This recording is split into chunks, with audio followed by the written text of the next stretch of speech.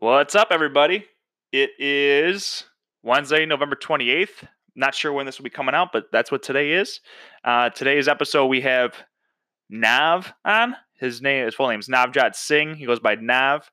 We talk about his journey growing up in an immigrant family in America, what he learned from his grandparents, great-grandparents, and father, who traveled from India over to the United States.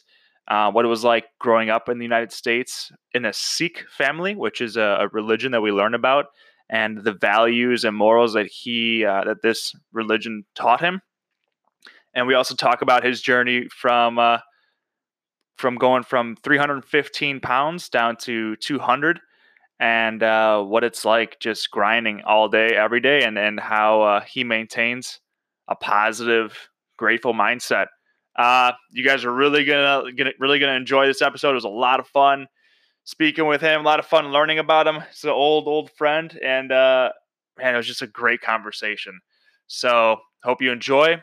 And if you want to follow Nav on Instagram, more of his story, get to know him more. His Instagram handle is at Navjot S Multani 23. That's NAVJOTS MULTANI 23. He said to just DM him if you have any health questions or life questions or whatever, man. But enjoy. I hope you get a lot out of it. Let's go. All right, cool. So, you know what the podcast is about? Religion.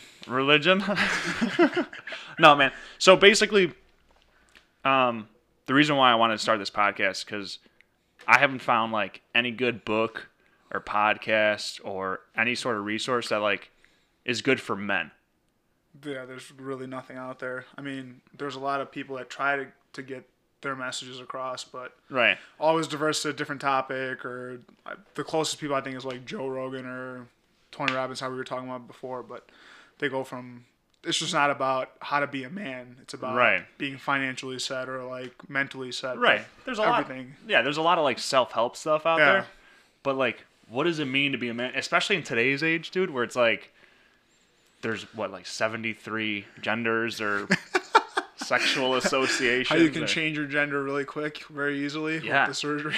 Yeah, and I don't get it. And it's honestly, it's confusing. And I think even for like my younger cousins or my nephews and stuff, it's like, what do you teach them? How do you raise them? How do you explain it? Right. How do you? It doesn't make sense to me personally. But basically, so this podcast is, I'm going to bring guys like you on and just kind of hear your story. Yeah. Because, I mean, we've been friends forever. And Kindergarten. Like, I know a lot about you, but I feel like there's way more that I don't know. And you're just a very interesting person. For real, we all are in some way. Right. Well, yeah, and that's what this is going to do. It's going to help people just hear your story and learn from other people's experiences. Exactly. I mean, I learned a lot from you from your first podcast when you put it up here. So yeah, I didn't even think you were doing something like this. So I learned something there. Yeah, man. Well, yeah. I mean, you know me. I'm always trying to just grow in any way. Hey, this is the best way to do it. This is the new way of watching TV these days. That's what I hear. Everyone's been on podcasts, so. Yeah, might as well start them. Take advantage of it. Yeah, exactly. Why not? Who knows who we can help? There's always a person out there that listening. 5 minutes can change his whole life, or a 2-hour podcast changed life. For real. I'll tell you, it changed mine. Listen to all these other people out there. So yeah, you don't know who you're helping, where you're helping, but hopefully we can. Yeah. Who knows? Yeah. Who knows? But so I kind of want to start from the beginning. Let's start where Nav. No, but like so. Were your parents born here? No, both my parents were born in India, northern India. Actually, our family is actually from Pakistan. Okay. That's when the 1947 partition happened. When India and Pakistan separated, we actually were from Lahore, and my great grandfather was the governor. Like they called him Subadar of like the Pind, like or the village. Okay. Pind we call a village. So he was like the governor of that. So like if there was any issues and like you know how we have a village mayor here, it all ran through him. Like all the decisions were made by him. So when the 1947 partition happened, they had told us when we were moved over, like they literally walked across the border. One side after they split India Pakistan and India. Yeah, after they split, they literally, one side was all the Indians walking to Punjab, and the other side was all the Pakistanis walking to Pakistan. You could see. My grandma told me, like, she would start crying. So like, wait, explain. Saw people crossing. Okay, so explain that. There's India. Yeah. And then... So India and Pakistan were just India at first. Okay. And the Islamic people made a huge riot that we need to become a separate country. Like, we don't want to be part of it. And there was a lot of, like, you know, the government was involved and give money here, take money there. So when then the partition occurred. There was obviously a civil war in between the countries. So then they agreed that let's do the partition. Okay, but it was mostly religious based. Yeah, okay. Everything. If you think about anything in the Middle East or in that area, it has to do something with religion. Yeah. Like because no one believes that, you know, everybody can be religious and still live in harmony with each other. There's got to be some type of agenda, some type of thing. So that's what happened here. So we used to have a ton of land. We had my great-grandfather built schools for kids that couldn't pay for school. My great-grandfather helped people, they're called dispensaries, hospitals there. Mm-hmm. So he built a couple of dispensaries to help people that couldn't afford health care. So, like, a lot of good was being done with the village. Not him just saying that I did it, but the whole village did it together. Mm-hmm. So when we partitioned over here, we were told that we were going to get the same amount of land that we had in Pakistan will be put in India. So we partitioned to Fatehgarh Sikri, which is a town in Punjab. Okay. But we didn't get the land we were supposed to get. We probably got a quarter of it. Who told you were going to get this land? So the government had said that, hey, whatever land you have accumulated in Pakistan, you'll have it in Punjab. Oh, okay. But that didn't happen. That didn't happen. Nor was there any papers given out. So whatever we got, we were just happy with that. We had something, somewhere to stay, somewhere to sleep. Especially with my great grandfather had 7 kids, so he had to make sure that they had something. Yeah. So then my grandfather married my grandma, 12 years old. My grandpa was 14 years old. My grandma was 12. My grandma was like, I had no idea what was going on. And when I came into my in-laws' house, I was handed my grandfather's siblings, and she literally raised my grandfather's brothers and sisters. All right, time out. So, your grandfather's 14. Yeah. Your grandmother's 12. Didn't see each other during the wedding. They saw each other the day after. So they got married, had a wedding. Yeah. Where did they live? With my great grandfather, all in joint family. And then they raised your grandfather. So your grandma raised my grandfather's siblings that were like at 12. Yeah, that were like 8, 9, 10, like 5. So 6. Have they explained to you like what it felt like, or like what they even? My grandma told me like she could remember anything from her wedding it was absolute chaos. Like they had no idea. She had no idea what was happening. They told her, "Oh yeah, you're getting married." She's like, "I didn't even know what the word married meant." Right. Yeah. Now we talk about how like we have to live with each other for a couple of months. Yeah. And do all this. She's like, "No, none of that happened. I hadn't even seen his face. Didn't even know his name." So she's like, "We got married, and when we got married, her whatever carriage was behind, and my grandfather was on the front. They still hadn't seen each other because when you get married." They keep the faces. They used to keep the faces covered. Now you gotta, get the whole photo shoot going, and everyone shows their faces and stuff. But nothing. She's like, I never looked up, and he never lifted it's called a chunni, the scarf thing, to see me throughout the whole ceremony. Because my grandpa had no idea what was going on either. Well, at 14. At 14, so that all happened, and then at 15, he's like, I gotta tend to my family, so he joined the army. Tend to his wife. Wife and everybody else, because he has now become the man of the house. Wow. Yeah. So my great grandfather stayed at home, took care of like the land and everything. My grandfather joined the Indian Army as a subadar, which is like the communications. At 15. At 15. Wow. Yeah. And then how long was he in the army for? He was in the army for I think 25 years. And so that was like his... That was his livelihood until he got retirement. Wow. He took retirement earlier to come here, obviously. But, dude, 250 rupees he would get a month. What's That's equivalent to like $3. He would keep 25 to himself and send everything else back. So how, I mean, like, what's it like to live? So like, this is about men, right? Yeah. So how was your relationship with your grandfather?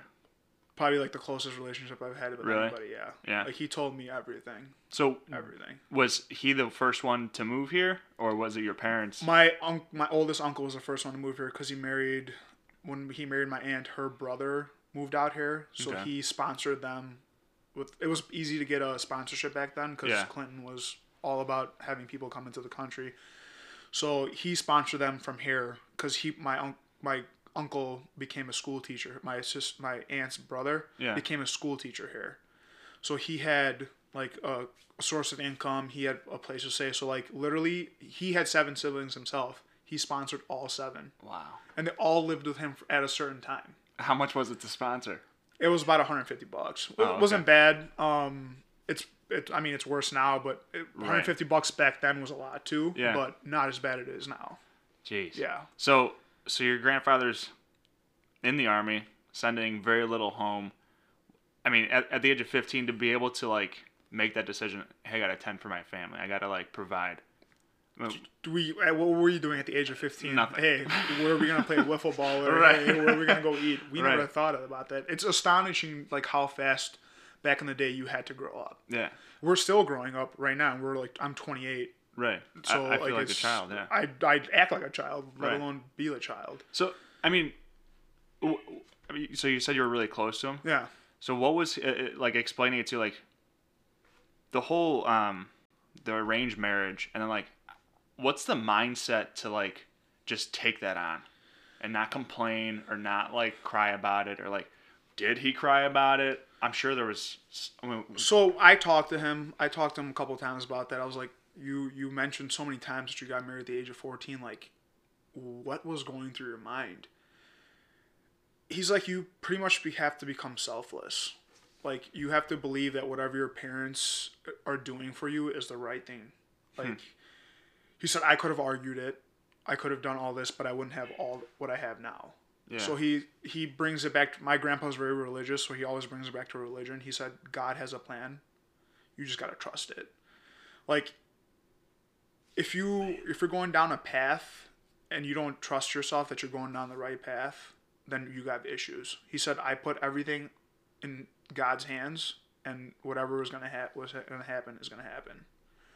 So he just kept rolling tide, dude. Like, he never stopped. When he was in the Army, so every month you got 250 rupees, and then you also got like unsewn cloth for your clothes, so you can go to a tailor and get your clothes made. For 2 months, he kept his clothing. And then every month after that, he sent all the clothing back home so my grandpa could sew that clothing to give to his younger brothers. So talk about selflessness. Yeah. So just so his parents don't have to pay for stuff that they really don't have the money for. Right. He sent his cloth back home with money. So my grandma taught herself how to sew. So she sewed clothes for my great uncles, as you would say. Right. Taking care of their siblings. Yeah.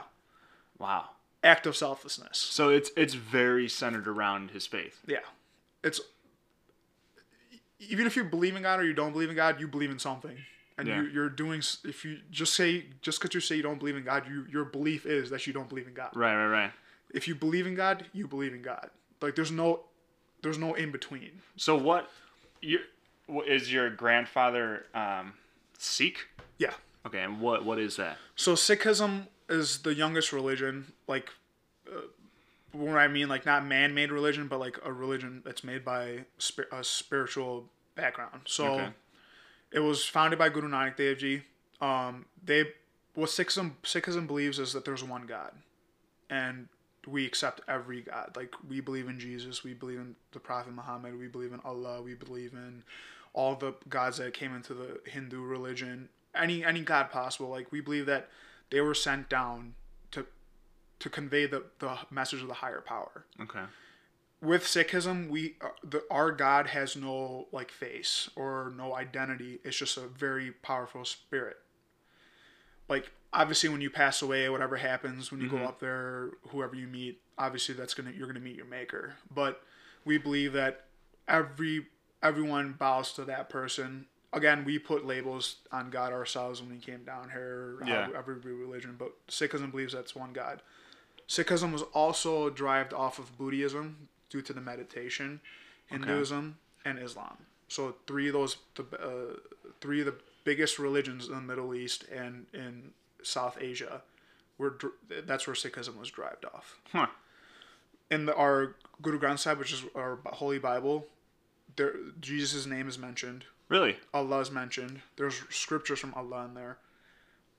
Like, it's not that only a Sikh can learn from it or a Sikh can read it. Right. Anybody can read it.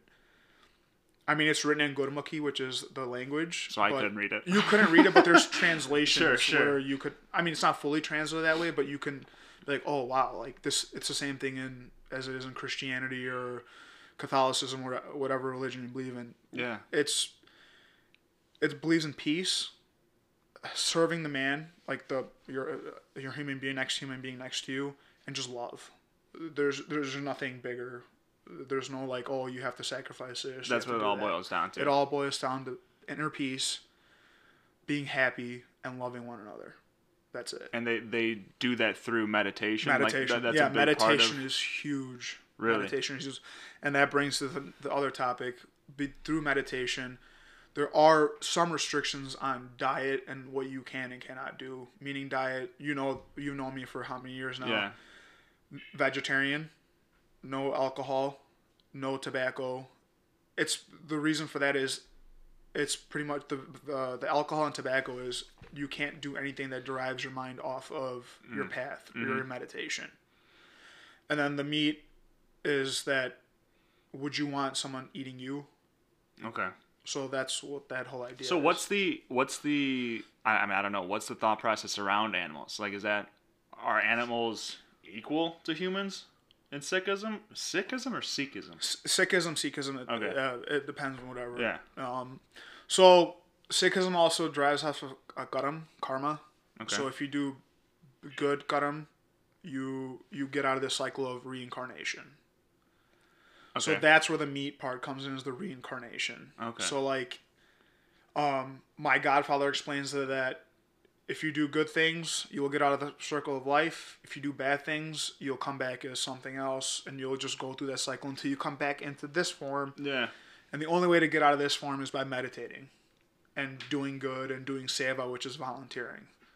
Seva meaning like going to your church, we call it gurdwara, and just helping out over there.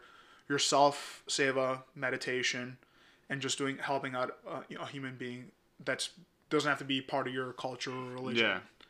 So it's all about helping your fellow human being. Huh. Yeah.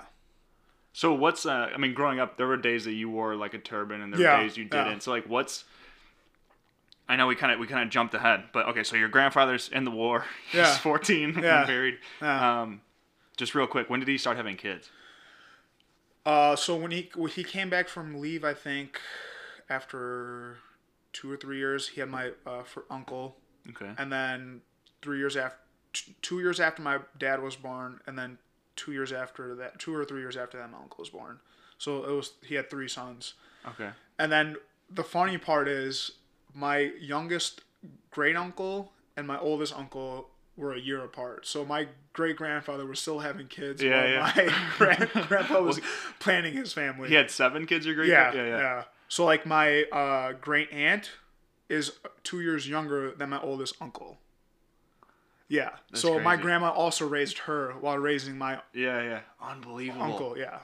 And that's a very common. Yeah. Like it's not like if you ask, not now, but like back then, it was very common that your family is somehow interlocked. Yeah. Well, my dad, I think it was a year younger or 2 years younger than his uncle. Yeah. So they were like best friends. They went to high school together and stuff. Like same that's thing crazy. With my uncle and my great uncle. Yeah. That's unreal. They played sports together, cricket, kabaddi, all that stuff. They did together, which was awesome. Yeah.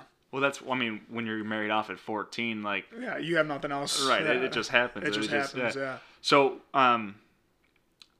did your grandfather ever come to America? Yeah. So when my uncle came, he settled first, and then he brought my grandfather over. For him, getting the visa was very easy because he had a military background. Okay. So they respected that. So then he came over, and then he sponsored my father and a youngest uncle.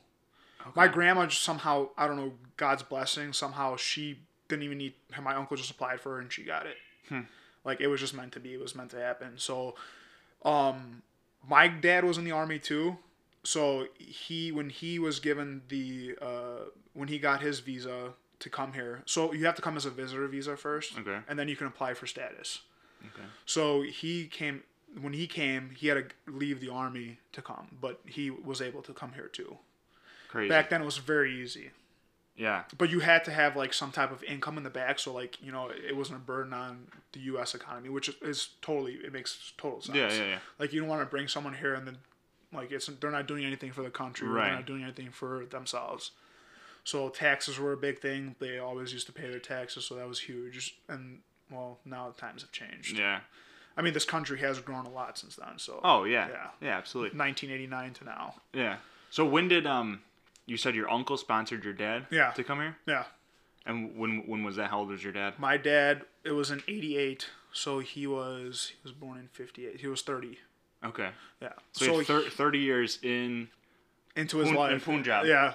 Punjab? Punjab, yeah. Okay. What was he doing over there? He started off, so my dad didn't really like school. Okay. So at first he started farming at our in the village, and then he decided to join the Army as well.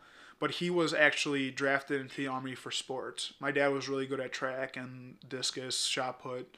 I don't know what that pole thing is where you like chuck the pole. Javelin, I think it's called. Yeah, that. He was a very athletic person. Cool. So he was drafted into the Army for that. He never like served, like went to war, but he did all the training. He went to Kashmir, is a very popular place between Pakistan and India. Mm-hmm. So he was stationed there. But he lived a pretty amazing life. The way crazy. he describes it. So, he wanted to retire doing that, but my grandfather was like, "Hey, who knows if you're gonna get this chance in the future? Yeah. Like, this is an opportunity for you to come here and like start your life and do something with it." Yeah. So, when my parents got married, that's when he took the retirement from the Army. Okay. And then came here. And when did they get married? How old was he?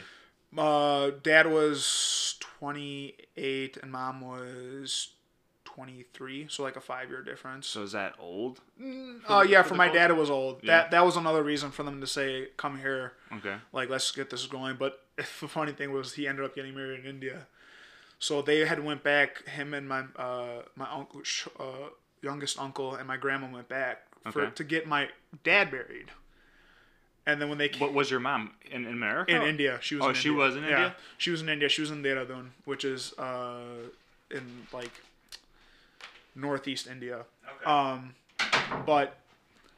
So they went there to get my dad married, and they ended up finding my uncle a wife, too, which was my mom's sister. Oh, really? Yeah. Oh, that's cool. They both got married at the same day at the same time. It's a 2-in-1 wedding. How does that work? So they literally, my grandma was like, "Oh, we have a younger son. You have a younger daughter. Do they want to talk?" Because they were both they were both there. Yeah, both my dad and my uncle were arranged. Even my older uncle, it was arranged too. So like, my uncle was just there, and my younger aunt was there, and they're like, "Okay, let's just talk." And then right there and then, oh man, they set the date. My parents were married within 3 weeks, and my aunt and uncle. Could you imagine like just waking up one morning and being like, today's a normal day. Yeah. I'm going to go to my brother's wedding and then, wait, I'm getting married I'm getting married too. That's crazy. I asked him about it. He's like, I just did what my father said. So there was like, it sounds like there was just a certain level of respect. Respect, expectations, and faith. Okay. Those are the 3 words I would use. Respect that whatever your father and mother said was done. Faith that whatever you were doing was the right thing, and then just that everything was and the way it's meant to be. And then all that falls into having that foundation that your parents built about just trusting God and trusting whatever's happening is happening. Wow. Yeah. Wow. So what did your parents got married in India? Yeah. And then my dad came back because Yeah. he had a so when you get the green card you have to come back at a certain time to check in and stay here. Yeah. So they came back, and then my dad and uncle went back again for their first anniversary, and then they came back again, and that's when they applied for they had already started applying for my mom and aunt to come here, and then I was born, and then they were like, okay, we got to apply for him too. Yeah. So I came here when I was 6 months old. You were born in India? Yeah.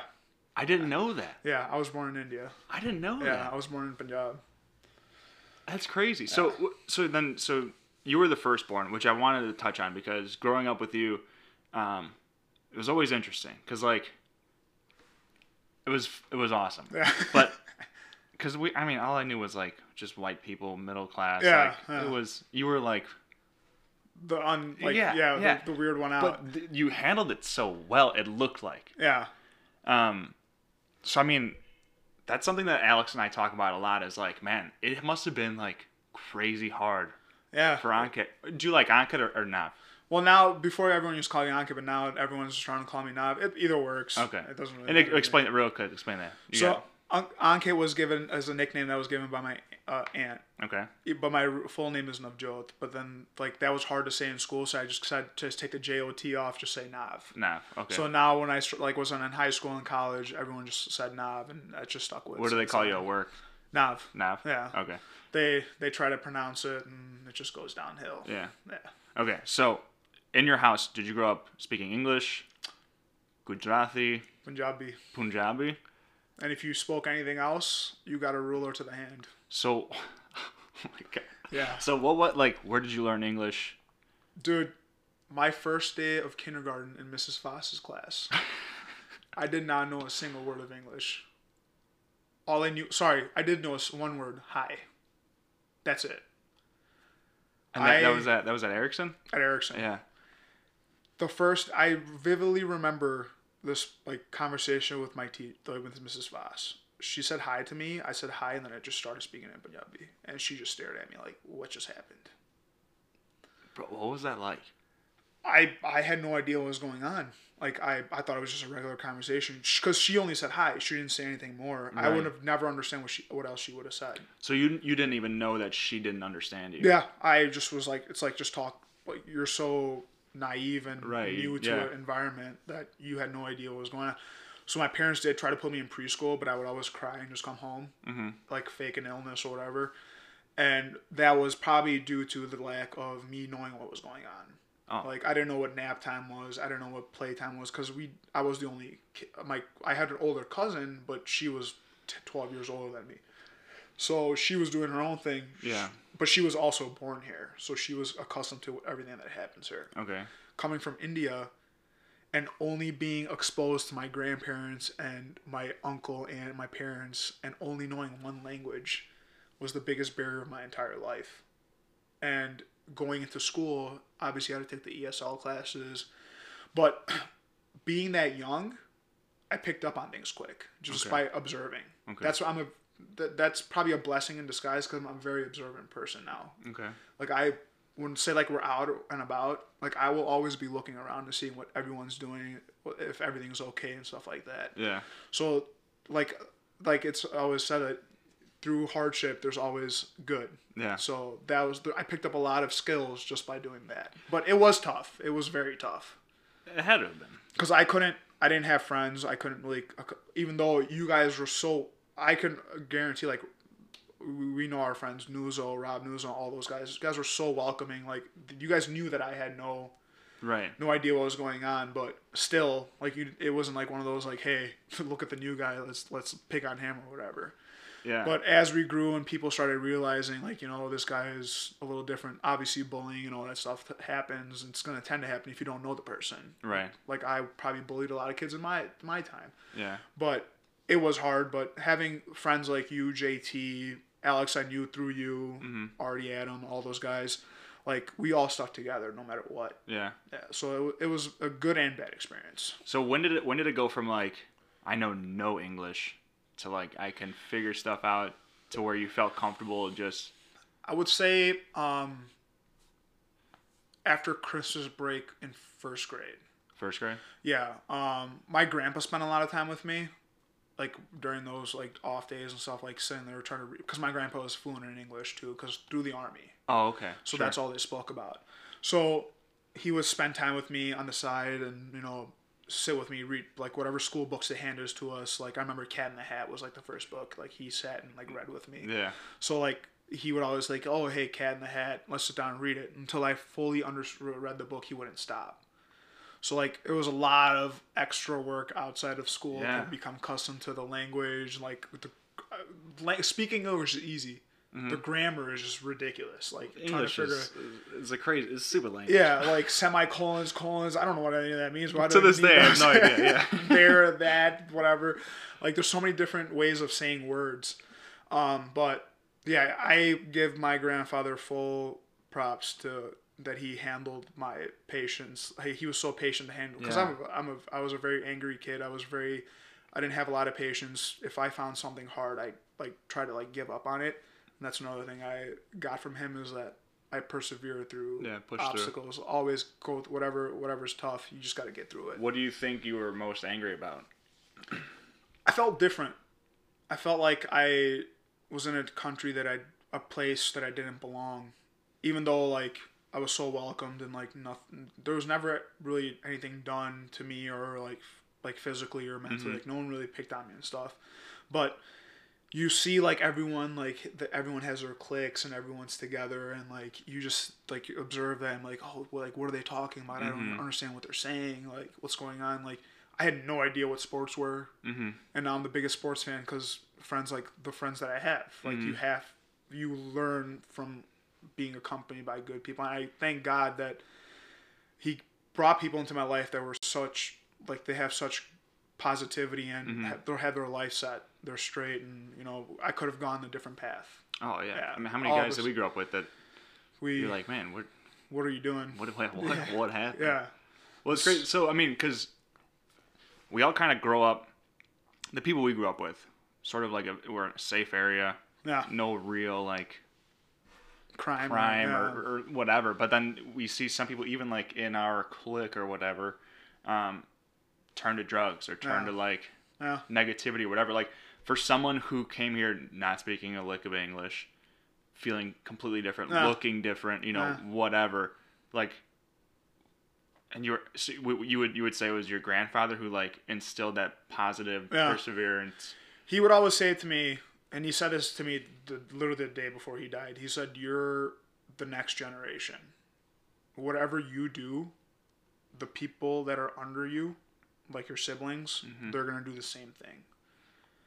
So just remember that in everything you do." And this is coming from a guy that like. I don't want to be that cliche person, came here with $7 in his pocket. Right.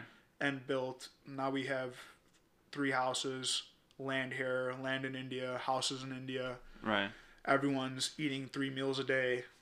I'm educated, my sister's educated, my cousins are educated. Like things that I don't think we would have had if we were still in India. Because we had so much there that we wouldn't have that work ethic.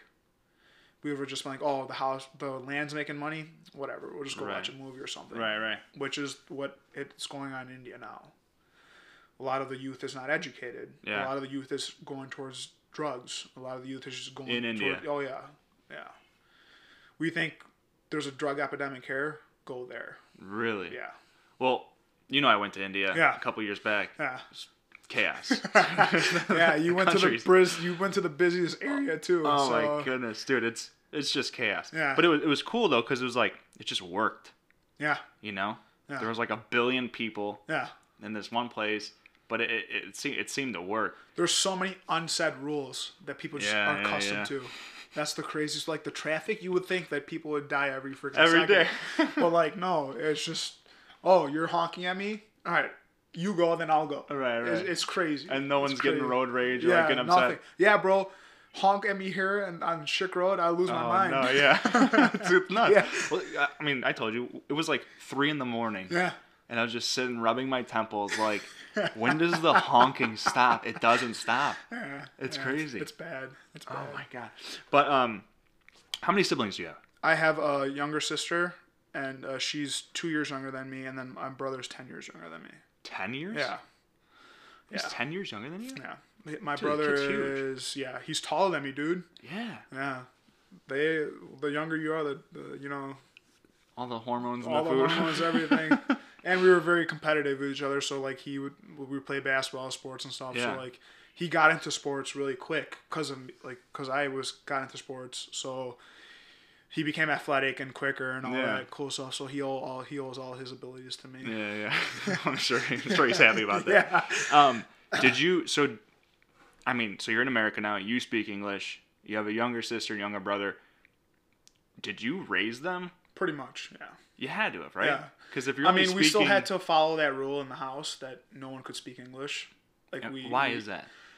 My grandma didn't speak English, so she always wanted to know what we were talking about. So it was like a protection thing. Like, hopefully they're not talking about like bad things or doing bad things. So like, that was another thing. Like, that's a foundation that set us to this right path. So when she found like, obviously we hid and talked in English, whatever. Yeah. But like, if she was ever around and she heard us speak English, oh man, the beatings we got. That woman was about 110 pounds, but man, she could throw a hit. Yeah. But yeah, for her it was more the safety thing. Yeah. So which we were now like when she tells us like she's like you could have spoken English, but I wanted to know what you guys were talking about, what you guys were doing. Just in case we're in trouble. Just in case, or whatever. Yeah. So, yeah, like then, and a biggest issue was we didn't have TV when we got here. My dad refused to put TV, so like, all you had was talking to your family, and obviously we didn't have these smartphones or like the things that like podcasts and things like that. Not what we have now. So when I started second grade, I convinced my dad to get a TV in the house and get an antenna, so we could watch WTTW. And I literally, me and my siblings learned full English from that channel. Really? Yeah, just watching. Wow. Barney and Friends, man. That purple dinosaur saved my life. That's incredible. Yeah. Yeah. That is incredible. So, I mean, what was it like basically raising your sister and your brother? I didn't really like think that I was doing that. It just happened. So it didn't weigh on you at all? Yeah, no. I mean, we lived in a joint family for 10 years. Like my uncle let my dad and my younger uncle live in the same house. We all lived in the same house. There was like 12 of us at one time. Wow. So we had Fridays was family movie night. Everybody would get in the family room and sit down and watch a movie. Like everyone's in blankets. Me, my cousin, my sister, and my other cousins laying together, and it was like like we didn't know anything different. Yeah. Like, hey, like you can go hang out or do this or do that. So like we had structure. Like my uncle made sure that we're structured. Like we ate dinner together every day, unless like someone was working or whatever. 6 o'clock every day, dinner was on the table. And they say, oh, like it's a Western thing. It's just a life thing, dude. Like all these rules that it just happens through life. Yeah. So like we had all those customs, and I didn't really like in my mind. I didn't think I was doing anything different. Yeah. So like, and to this day, we still do that. I mean, obviously we don't have the dinners and like all that other stuff. Like we try to have family dinners, but everyone's schedules are so different. Right, and you're grown. And yeah, you're grown up and stuff like that. But I didn't think I was doing anything different or anything special or going out of my way to do anything. So I just continued doing it. Yeah. Yeah. Like I felt like it wasn't even a burden or like a responsibility. Like no one ever really told me, oh, you got to help your sibling or whatever. You didn't feel like a certain pressure to like be a certain way or to like set a good example? You can't be doing like stupid stuff all the time like with your friends. Like when you're with your friends, you're obviously different, but when you're with your siblings, you're different. Right. But I think that's with everybody. That's like a learned thing. Like it's not even a learned thing. It's just an automatic like body like a mental thing where you were the oldest. So I was the youngest. Yeah. I observed. Yeah, I'm sure Bruno was way different. Yeah. Well, and I learned from just watching him. Yeah. But I'm sure it's like even with talking with you or with Alex, because Alex is the oldest. Yeah. He would say too. He's like, man, I can't say that thing. I can't do this thing. Exactly. It's just like I want to, but I know they're watching. Yeah. It's a different kind of. It's a different responsibility. Yeah. Like now it's different. Like I'll swear or whatever, say whatever I want. Like, but back then, especially when the brain is such a sponge and like you catch on to everything, I had to watch. Yeah. And so you had to grow up pretty young too. I had to grow up very quick. Yeah. Very quick.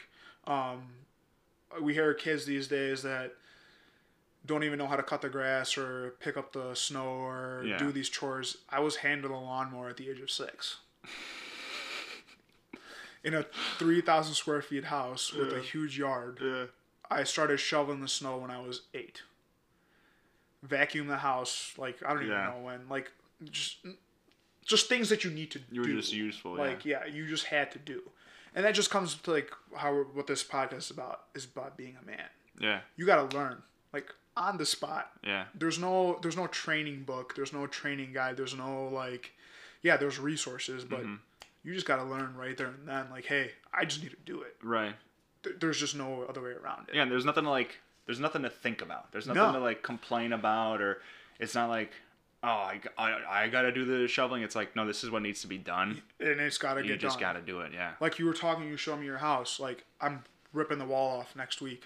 Yeah. Not, I got to call somebody to come over here, measure everything, give me an estimate, do this, do that. No, I'm just going to do it. Yeah. Well, even a lot of people, like, I got this house for pretty cheap. Yeah. It needs a lot of work. Yeah. You know, and a lot of people shy away from it. Right. Well, I got to do all this work and then whatever. Yeah. It's like people just want things done for them. Right away and whatever. But I saw the happiness from you saying that I love this house. I gotta do this. Like, this is, and you said it, this is my future house. Yeah. Like, my kids are gonna grow up here, so it means something to you. Yeah. Now we go, like, we see people, hey, you know, let's just get a handyman to do this, do that. Yeah. They learn from somewhere. Right. You know, like, they were like, hey, I'm doing this stuff in my house. Let me make it a career. Right. Business. Like, just things like that. There's, you know, that men need to learn now. Yeah. Like, if you can't pick up the snow, you're first off, you're living in the wrong city. You're right. Yeah. Chicago is not good for you. And, dude, what do you expect your wife to go? I mean, I'm not being sexist or, like, stereotypical, but your wife's not going to go out and lift the snow that we just had this past week. Oh, dude, it was so heavy. Dude. I was plowing for, like, I don't even know how long I was plowing for, but that was, because it was, like, mixed with rain. And it was ice all on the bottom. Yeah, it was ridiculous. It was terrible. But, so, that's kind of interesting. What, were there gender roles in your culture and the way you were raised? What were the gender roles? So, yeah, I would say there were gender roles. Now it's a little different, but, yeah, like, the woman has to cook, make sure the dinner is ready at the time it needs to be ready. The man has to provide. Even though in our family, both the male and female provided for the family, and, like, they all worked. Okay. Now you see a little shift where getting into the kitchen and helping out and doing things like that, like doing the laundry, doing the dishes. Like, my father, he was in the Army, always had, like, a set schedule or whatever. Now, when he's at home, if my mom cooks dinner, like, he'll do the dishes. Okay. Or, like, he'll say, hey, I'll fold the clothes, you go do something else. It's not like, oh, I'm going to come home from work 9 to 5 and then just sit on the couch the rest of the day. Right. And just have my wife just come from 9 to 5 and then just she'll be in the kitchen or, like, raising the kids. Like, I feel in the time we live in now, especially, you need to have a dual income family and you need to have a dual, like, partnership at home to raising your kids, to doing the job things you need to do, your errands and all that stuff. Right. Like, my dad will go grocery shopping. Okay.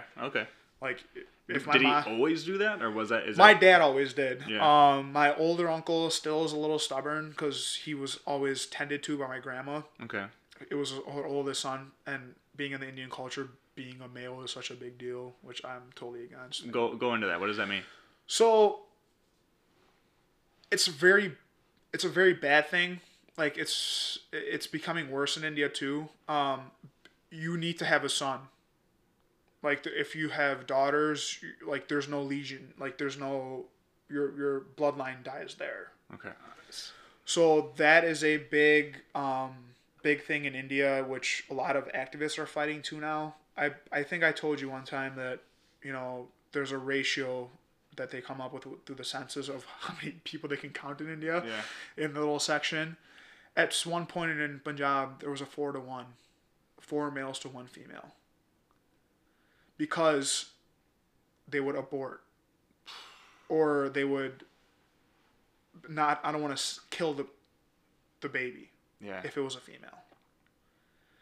So if you don't have a male, or if you don't have a son in your family, you're kind of looked down upon. Because my mom has no brother. My mom only has four. She has three, her and then three sisters. But my grandfather never was like, oh my God, I don't have a son, or oh my God, like no one's gonna be able to take care of. So this is a new thing? No, I'm talking about people's mindsets. Yeah. Like we're talking about like how the man should think. There's men there that you get a test on, like, oh, it's another girl, abort. Wow. And it's a huge it's issue. all for bloodline. It's all to like keep the name going. Yeah. But little do they know that I think daughters are more loyal than sons. That's my opinion. In what way? What is? In meaning like taking care of their family. Like my sister definitely loves my parents to like. I mean, I love my parents too, but like she'll call them all the time, like have conversations with them. I barely ever like I'll text like, hey, how you doing? Blah blah blah. Right. But like, I feel daughters are more loyal. Okay. That's my opinion from just observing. Daughters love their family more because at some point they're gonna leave. You know, they have to start their own family. Like we're very lucky that the female comes to us. Yeah. Like they come to our house and take care of our stuff. But you know how hard it is if you live with someone for so many years. You get accustomed to their everything that they do, and then you're like, oh, I'm getting married, especially arranged. Then you go to their family and get accustomed to all their rules and what they do in their house. That's so like in Indian culture, they still believe in living in a joint family. Like I don't plan to ever let my parents leave. Huh. Like my brother's like, if you want to live jointly, we can live jointly. Like I have no issues as long as our wives get along. Wow. Yeah. My cousins do that too. My cousins have been living together for. He's been married for 5 years, and the other one's been married for 3 years. They have kids too. They're living together. Yeah. Wow. The wives all get along. Kids love it because they have other kids to play with, and that's how we grew up. Like, the reason I didn't was like, you saw like how my mind did deteriorate because my siblings were my friends. Mm-hmm. Everything we did together. Everything we got in threes. Yeah. And that's just how it was. Wow. Yeah. I don't plan on ever like my parents can live with me till the last breath. And that's what my parents did for my grandfather and my grandmother. My grandmother still lives with us. At one point in my life, me and my grandma used to sleep in the same room. Really? Yeah. Like I never had any issues with it. She raised us. Yeah. My grandma was my true mother. My mother used to work 2 jobs. My dad used to work 2 jobs. My grandma raised all of us. Yeah. Like, it's a different. It's just because you moved into a different country doesn't mean your values change. Right. You still keep that. Like if you go from here to Italy or whatever, you're still gonna do what your family does here. Right. And that's how we were raised. Yeah. Like whatever they did back home, they did here. Like they did something right though for you to be. I mean, you're what? You're the 3rd generation now, or like? Yeah, I'm actually considered the X generation. Okay. Because I'm technically the first generation to start here. Right, and the fact that like you want to carry that on. Oh yeah. That's my kids will definitely know what Sikhism is, what Punjabi is. My kids' first language will be Punjabi. Huh. It will not be English. Why is that? Because you can learn English. Yeah. I want to be able to talk to my kids like my dad is able to talk to me. Or my grandfather was able to talk to me. Mm-hmm. Like, I'm not saying that English is a bad language or anything, but I want them to remember where we're from. Yeah. Even though this country is such a big melting pot, they should learn Spanish. They should learn a lot of languages. I want to learn other languages so I can conversate with other people. Mm-hmm. I see people sometimes, like, you know, at the doctor's office or at my work where they have a hard time speaking English. I'm like, damn, if I knew that language, I could help them. Yeah. But, like, I don't have the ability to take time out of my day to like you learn another language. That's an excuse on my part. Mm-hmm. I could easily pick up a book and start reading. Yeah, but like things like that, like if say like so I went to the doctor's office. This is an example. A couple weeks ago, I went to the doctor's office, and there's a Punjabi there. I could tell from he was wearing the bracelet. He didn't know a single lick of English. I was happy that I could be the middleman and translate for him to the doctor and the doctor back to him. Yeah.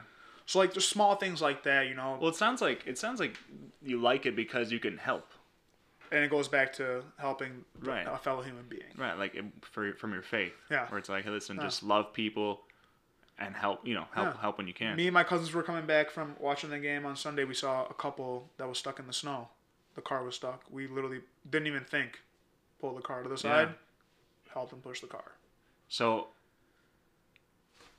yeah, I mean, a lot of who you are, it sounds like, is through your faith. Yeah. I mean, my grandparents, all that put that faith in me, but someone put that in them too. Right. Goes. I think it all goes back to the ultimate power. Yeah. We could have. You and I know. The people we went to school with, some of them are not even here anymore. Right. We could have went down a horrible path. Yeah. But I know your family's so religious. Just from hearing your mom speak at your Liz's engagement, how she was, we all bowed and prayed to God. I bowed because I believe in all gods. Mm-hmm. That's a huge thing, man. Yeah. If you don't have religion in your life, I feel like you're a lost person. In my opinion, because religion answered a lot of questions for me of how to live my life, how to act with others, how to serve others. Mm-hmm. You don't know this, but we believe in a sant, which is you would say like a priest, like how your pope is. Okay. They taught me religion. They taught me how you pray, what the scripture of and the Holy Guru Granth Sahib, what it says, how you're supposed to live your life. Mm-hmm. And what they say is love, love, and love. If you have time to fight, you definitely have time to love. If people make time to fight all the time, but who makes time to love?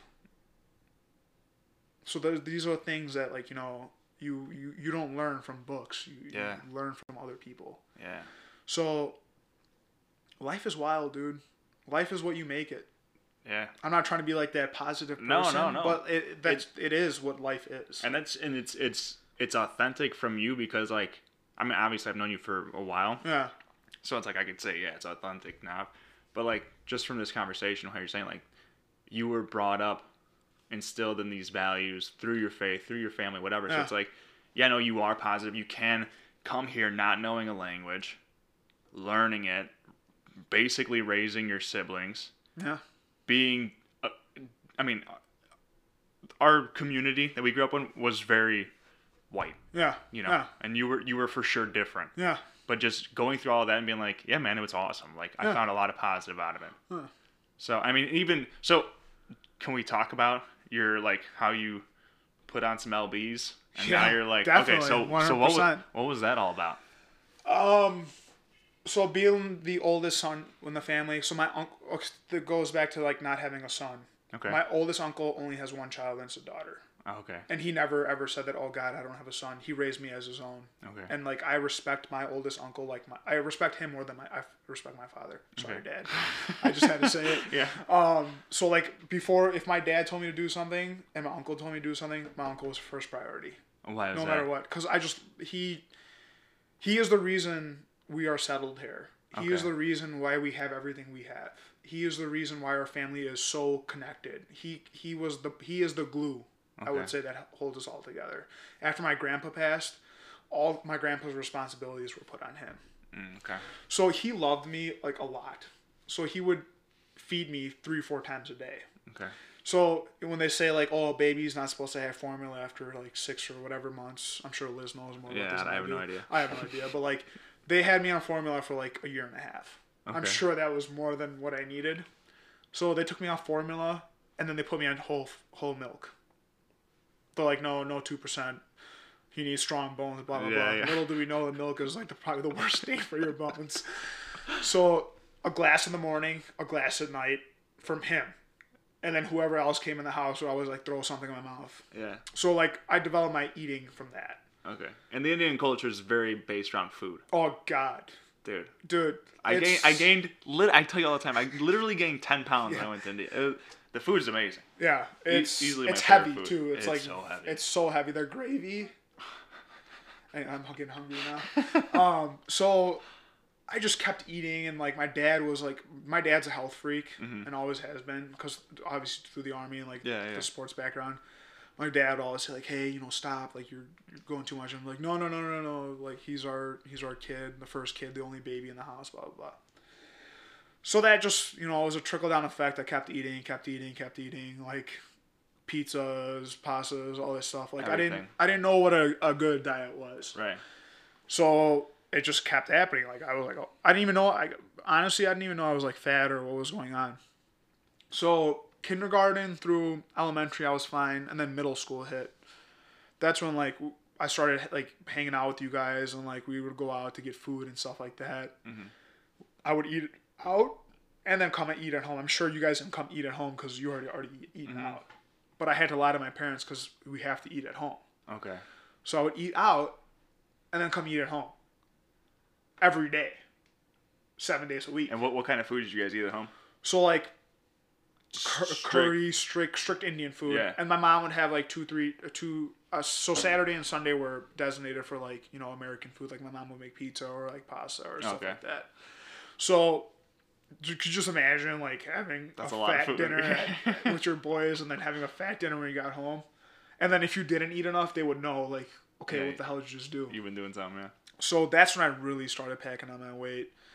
And sophomore year, I started playing football. I lost a couple pounds and then stopped playing football senior year. Then I really, really started packing my weight.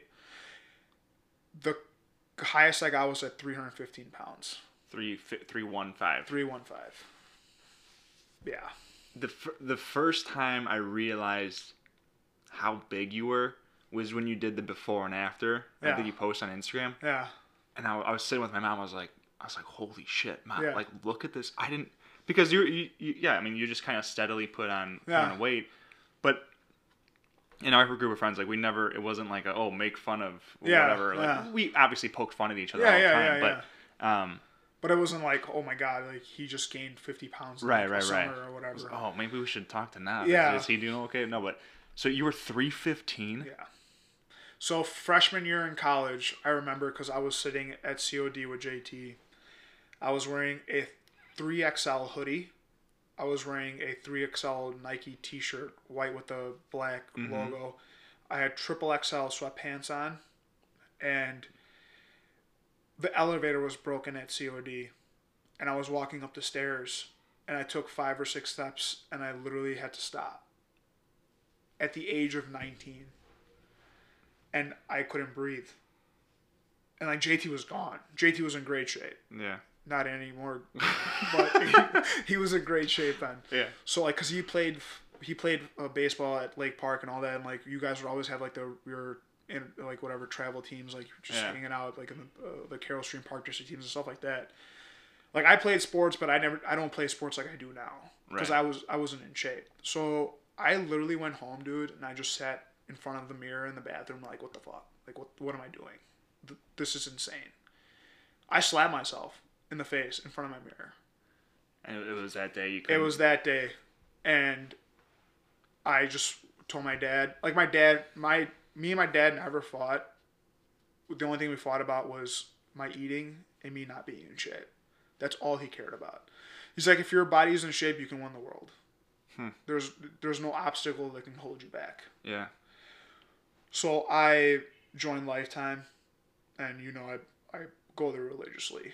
Yeah. If I'm sick, if I'm like not feeling it, if I'm sick, if I'm not feeling it, I go even more, because I want to train my body to like this is just a small obstacle that's getting in your way. Obviously, if I have the flu or I'm like dying of pneumonia, I'm not gonna be like walking in like, hey, let's let the germs go or whatever. But this journey from going to 315 to losing 115 pounds on my 200, 210 taught me your body is amazing. Your body is whatever you put your body through. Your mind will always tell you not to go, or hey, you could do this, or hey, you could do that. You got to tell that piece of shit to shut up. Yeah. I can't tell you how many family events, family parties, anything like that had to do with like, oh my god, I'm gonna eat like crap there. How many things I skipped because I had a vision. My grandfather was sick at that time, so like that was another blessing in disguise. I'm not saying that like health is health. Mm-hmm. I sacrificed my 4 years of university to stay at home to take care of my grandfather. Through that, I was able to go to the gym. I was able to eat healthy. I was able to sleep on time. I was able to wake up and have a routine. Mm-hmm. If I had went to that 4-year route, where living in the dorm and doing all that, having a meal plan, endless amounts of food, I probably would be dead. Yeah. So, like, everything happens for a reason. Yeah. That day, something clicked in my head. That day, I literally went that day during Lifetime that day.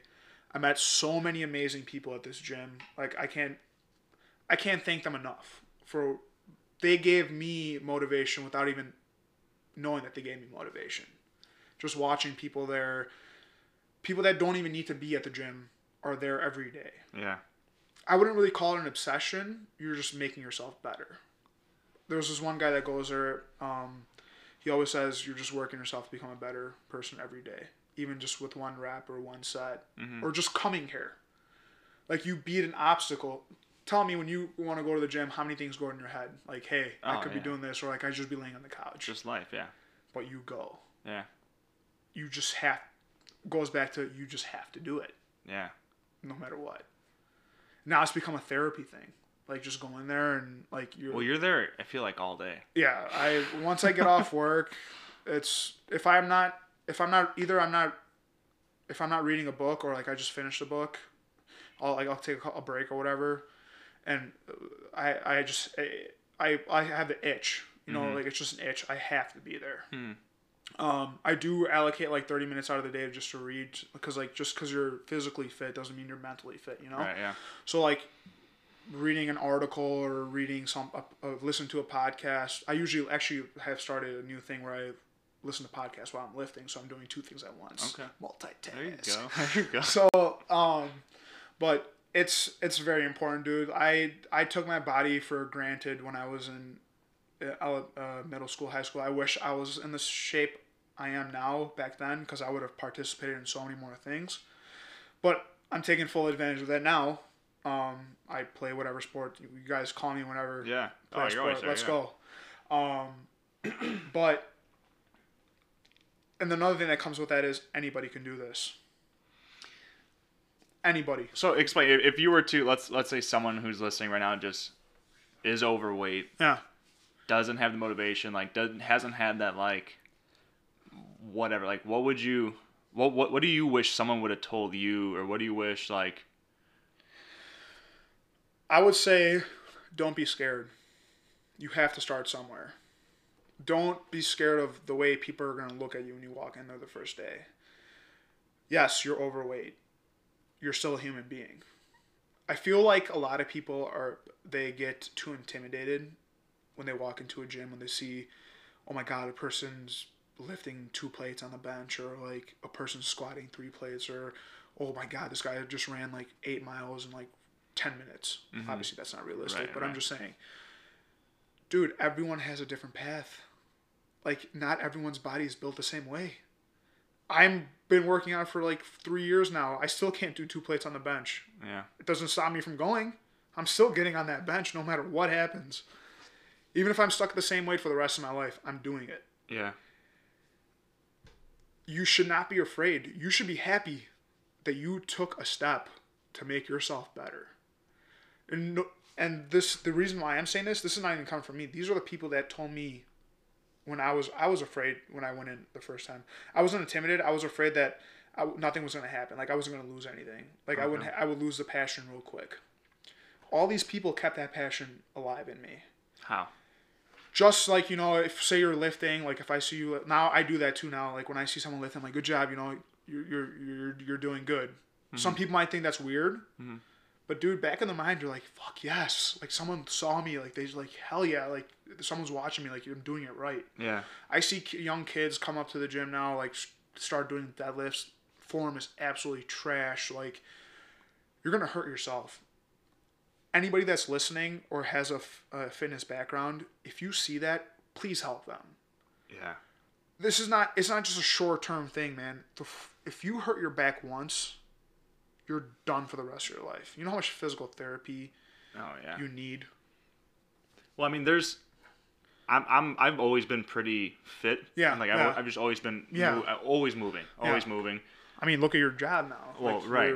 You have to be. Right. If you're not fit, you're going to be injured all the time. But there are sometimes I feel the same way where I walk in a gym and I'm like, I look around and I'm like, oh man, I'm way out of my league. I don't know what. I was telling you, I'm like, yeah, I was doing those squats where I like sit down on the box and then stand up. You're like, oh, box squats. And I'm like, yeah, whatever. You know, like, I have no idea. Yeah, but you did them. Right. But the thing is, like you're saying though, if I were to do a deadlift or a clean, which I have no idea how to do, and I was doing it wrong, I would for sure take someone with me. Yeah, even like if anybody sees I look like an idiot, I know I look like an idiot. Please help me. Yeah, like just come up to me.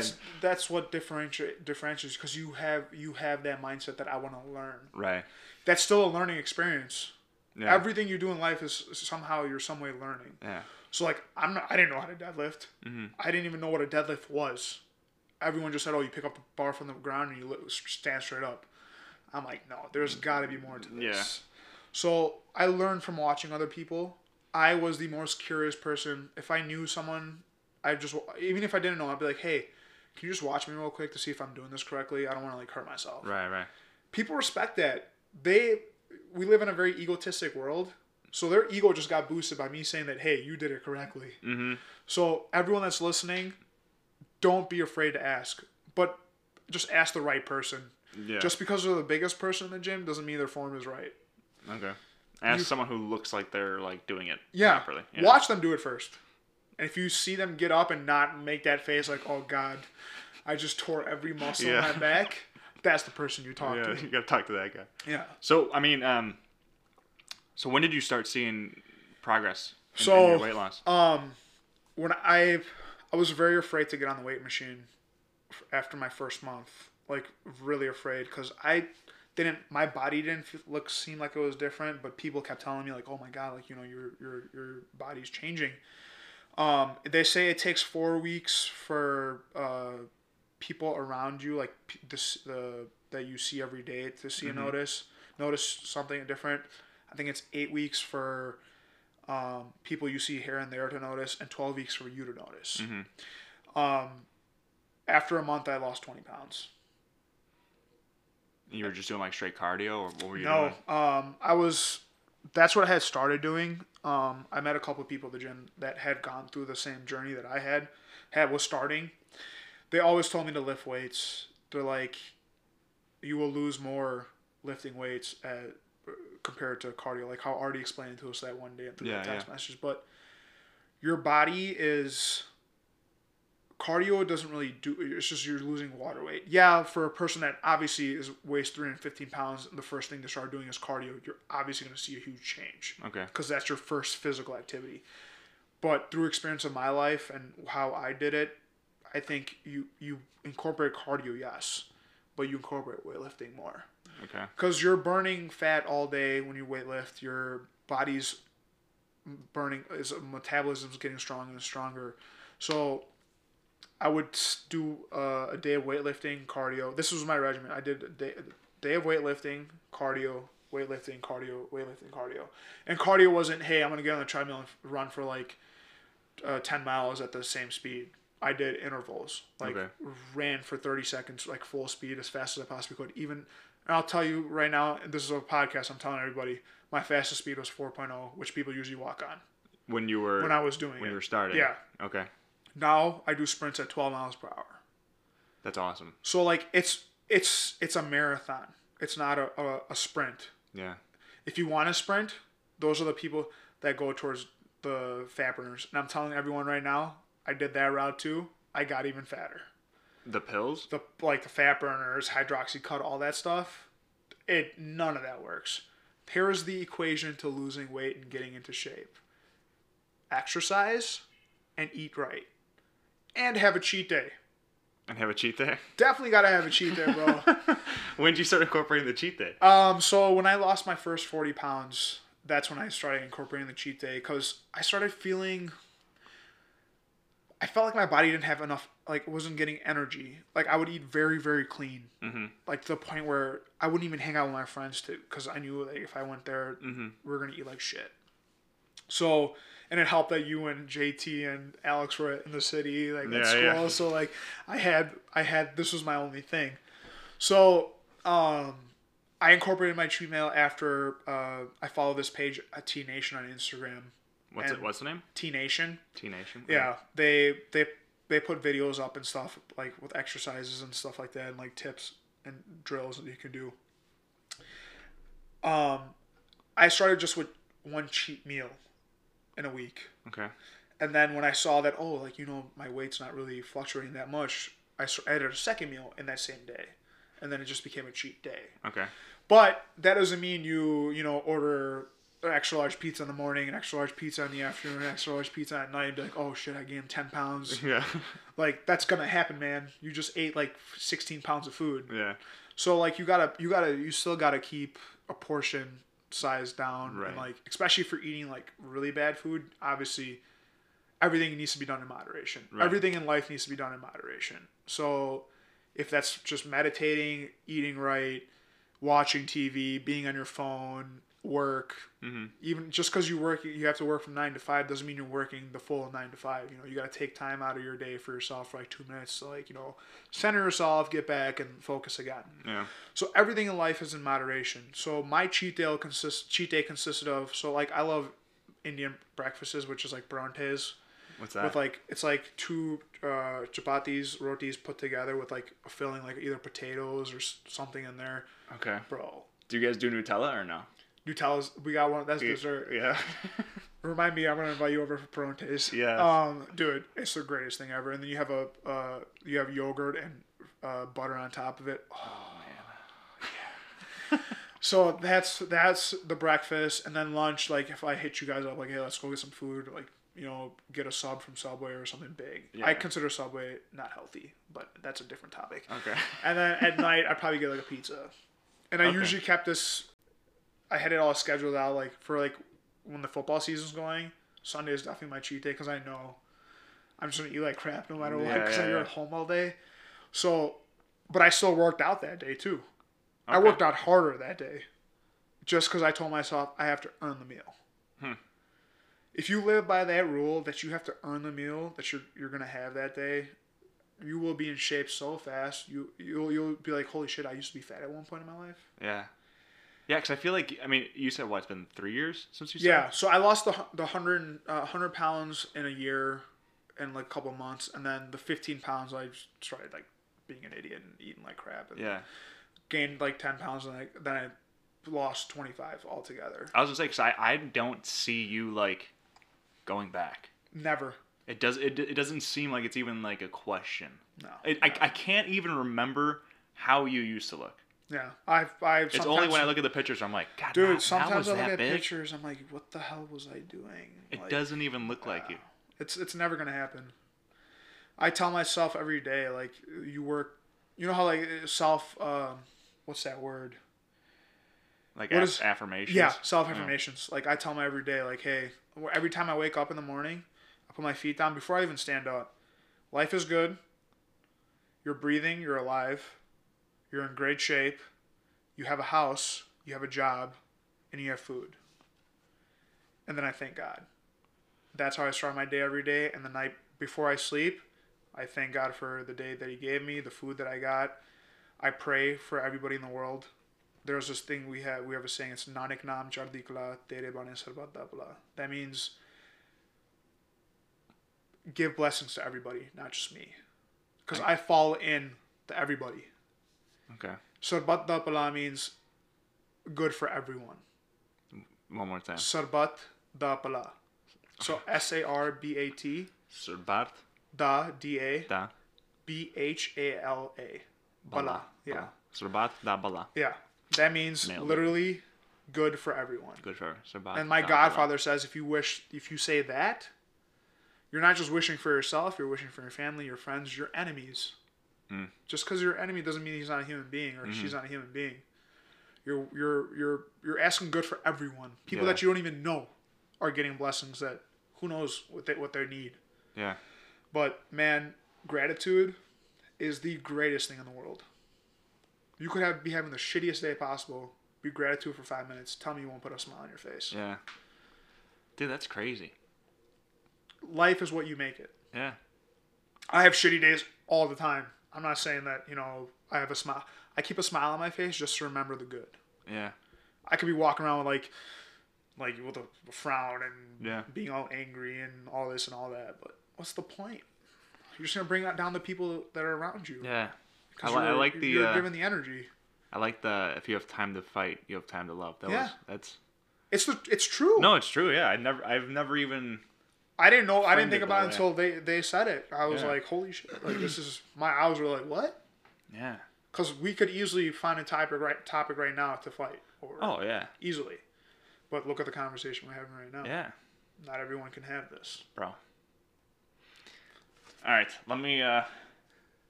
This is awesome. So real quick, I got 2 questions for you. Go ahead. To end, but first, man, you've lived an awesome life from an outsider's perspective. I've learned a lot about you today that I didn't know. And we've known each other for how long? I know, a long time. I just want to acknowledge you for keeping a positive mindset and making the choices that you made. We both know we could have gone any direction. But you didn't. You chose to stay positive and you chose to make your life better one day at a time by going to work out. Yeah. Like you said, you were at a place where it was dangerous. Yeah, for sure. I had borderline heart disease. My cholesterol was skyrocketed. Yeah. Blood pressure issues, all that stuff. Yeah. I have none of that anymore. Yeah. So I just want to thank you for sharing. Yeah, it takes a lot to open up like that. I'm happy you're doing this, dude. This is absolutely amazing. For the listeners, whoever's listening, this man that's talking on the other side, he's like my blood brother, dude. Like, I can't even express how important he is to me because he's talking about all this positivity. Vito, I haven't said this before. I got the positivity from you, bro. You, throughout school, throughout middle school, high school, always had a smile on your face, no matter what. We all went through shit. Everybody knows, especially in those years, we always had something going on. Yeah. But you knew who your people were, and you stuck by them no matter what. Yeah. And I don't think I would have had those qualities if I had never met you in my life. Thanks, so, brother. I'm very happy you're doing this. I can't wait to listen to other people to join. I want other people to join, have conversations, so I can learn from them. Yeah. Because the word Sikhism, Sikh means to learn. Really? So I want to learn from other people, whoever it is, whoever you have on this podcast, whoever, just from you if you're just talking by yourself. Yeah. I'll learn. So Sikhism literally means to learn. Yeah. And I want to thank you too for opening up about that because I feel like a lot of people, especially in America, will look at people who are wearing turbans or who are like of Middle Eastern profile and they're like, oh, they want all Americans to die or they want they're a Muslim or whatever. But I mean, Sikhism, it sounds like it's a beautiful way of living. Every religion is beautiful, my man. Yeah. I want people to know not to characterize people by one person's actions. Please. A lot of innocent people get hurt.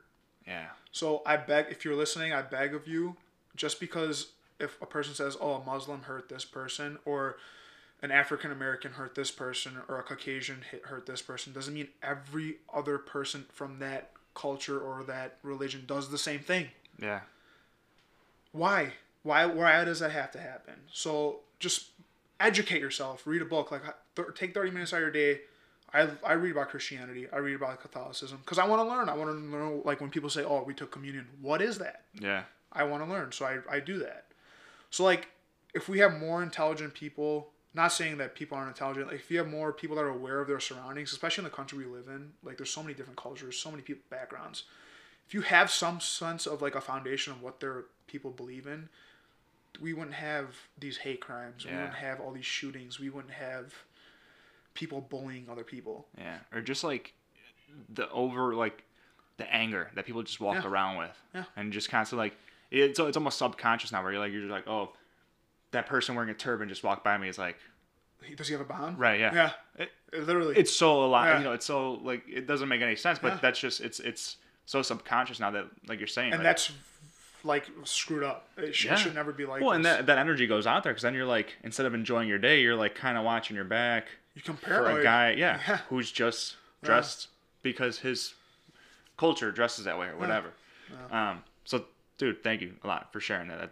I think that's huge, and that's a big reason why we want to do this too. Is because like people need to know, like, look, you're a great guy. Yeah. You've told us over and over, like, just faith, love, and help your neighbor. That doesn't sound like someone I should be afraid of. Yeah, exactly. At all. Yeah.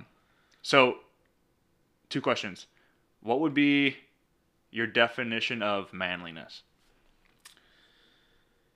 I feel like the word man people associate with like a tough, like, nothing phases them, or like they always have to have an answer, or they have to be like the top dog or whatever. I feel like a person that's manly, they reflect their feelings like what we're doing right now. Like this is kind of us putting our feelings out into a little audio, whatever. A man to me is obviously they take care of their family, take care of their priorities, whatever, but they also take care of themselves. Like, let your emotions out. Just because if you cry or you laugh too much doesn't mean you're not a man. So, like, I try to laugh whenever I can laugh. If I'm having a tough day, I let a tear out, whatever. That doesn't make you less of a man. A man educates himself. So we're going to have kids in the future. Kids are going to ask us questions. If we don't have the answers to it, what are we going to do? You know what I mean? Like, you need to be, if you want to be a full-rounded person, you need to know. You need to be educated. You need to learn. Not saying go back to class and read a book. Yeah. What's so hard about that? Read a chapter a day. Another thing with a man is respect your spouse, man. Like, they're not just there to, give you kids and cook you food. Take them, show them that you can do those things too. Make a meal one day. Yeah. Pick one day. I'm sure you and Liz do this now. Pick one day out of the week where you guys both cook together. Or she cooks one day or you cook the other day. Surprise them with a dinner. Or like, hey, I made food. Just small things, man. Like, if you want to have a happy life, just those small things make a huge difference. Yeah. And you being in the kitchen doesn't make you less of a man. In my opinion. I don't know what other people think. Yeah, no, it's... Just because you know how to flip a rib on a barbecue doesn't... I'm sure a woman could do it as good as you can. Yeah. And that's another thing. Just because a woman is a woman doesn't mean she can't do the things you can't do. Guarantee she can do them. Yeah. Guarantee. I can guarantee your girl can take apart the wall that you want to take down. Liz could probably take a sledgehammer to it now. Oh, she loves that stuff. Exactly. See? So if girls can do manly things, why can't we do feminine things? Yeah. So be open to the not the tough guy. Don't be open to not the norm. Yeah. Okay. I like that. Yeah. And then I guess the last thing, which I've been kind of thinking about for the last couple of years, is what legacy are you building to leave behind? When people talk about legacy, they talk about like the businesses, the money, the land, the property. What I want to leave behind for my family is the legacy that my grandfather taught me, the legacy my great-grandfather taught my grandfather, whatever my uncles learned, my dad learned, is just be a good person. Money comes, money goes. You bought this house, you're probably going to find something else better in the future, whatever you want. I don't look at money anymore. I used to be very stressed about money, like, oh my God, I'm running out of this. Money's going to come and go, dude, no matter what. The legacy that you leave behind with your family, I don't know what kids I'm going to have. I'm going to have a son, daughter, whatever, but she's going to have the values that my family put in me. Those values being help one another. Don't be educated to the point where you don't judge people.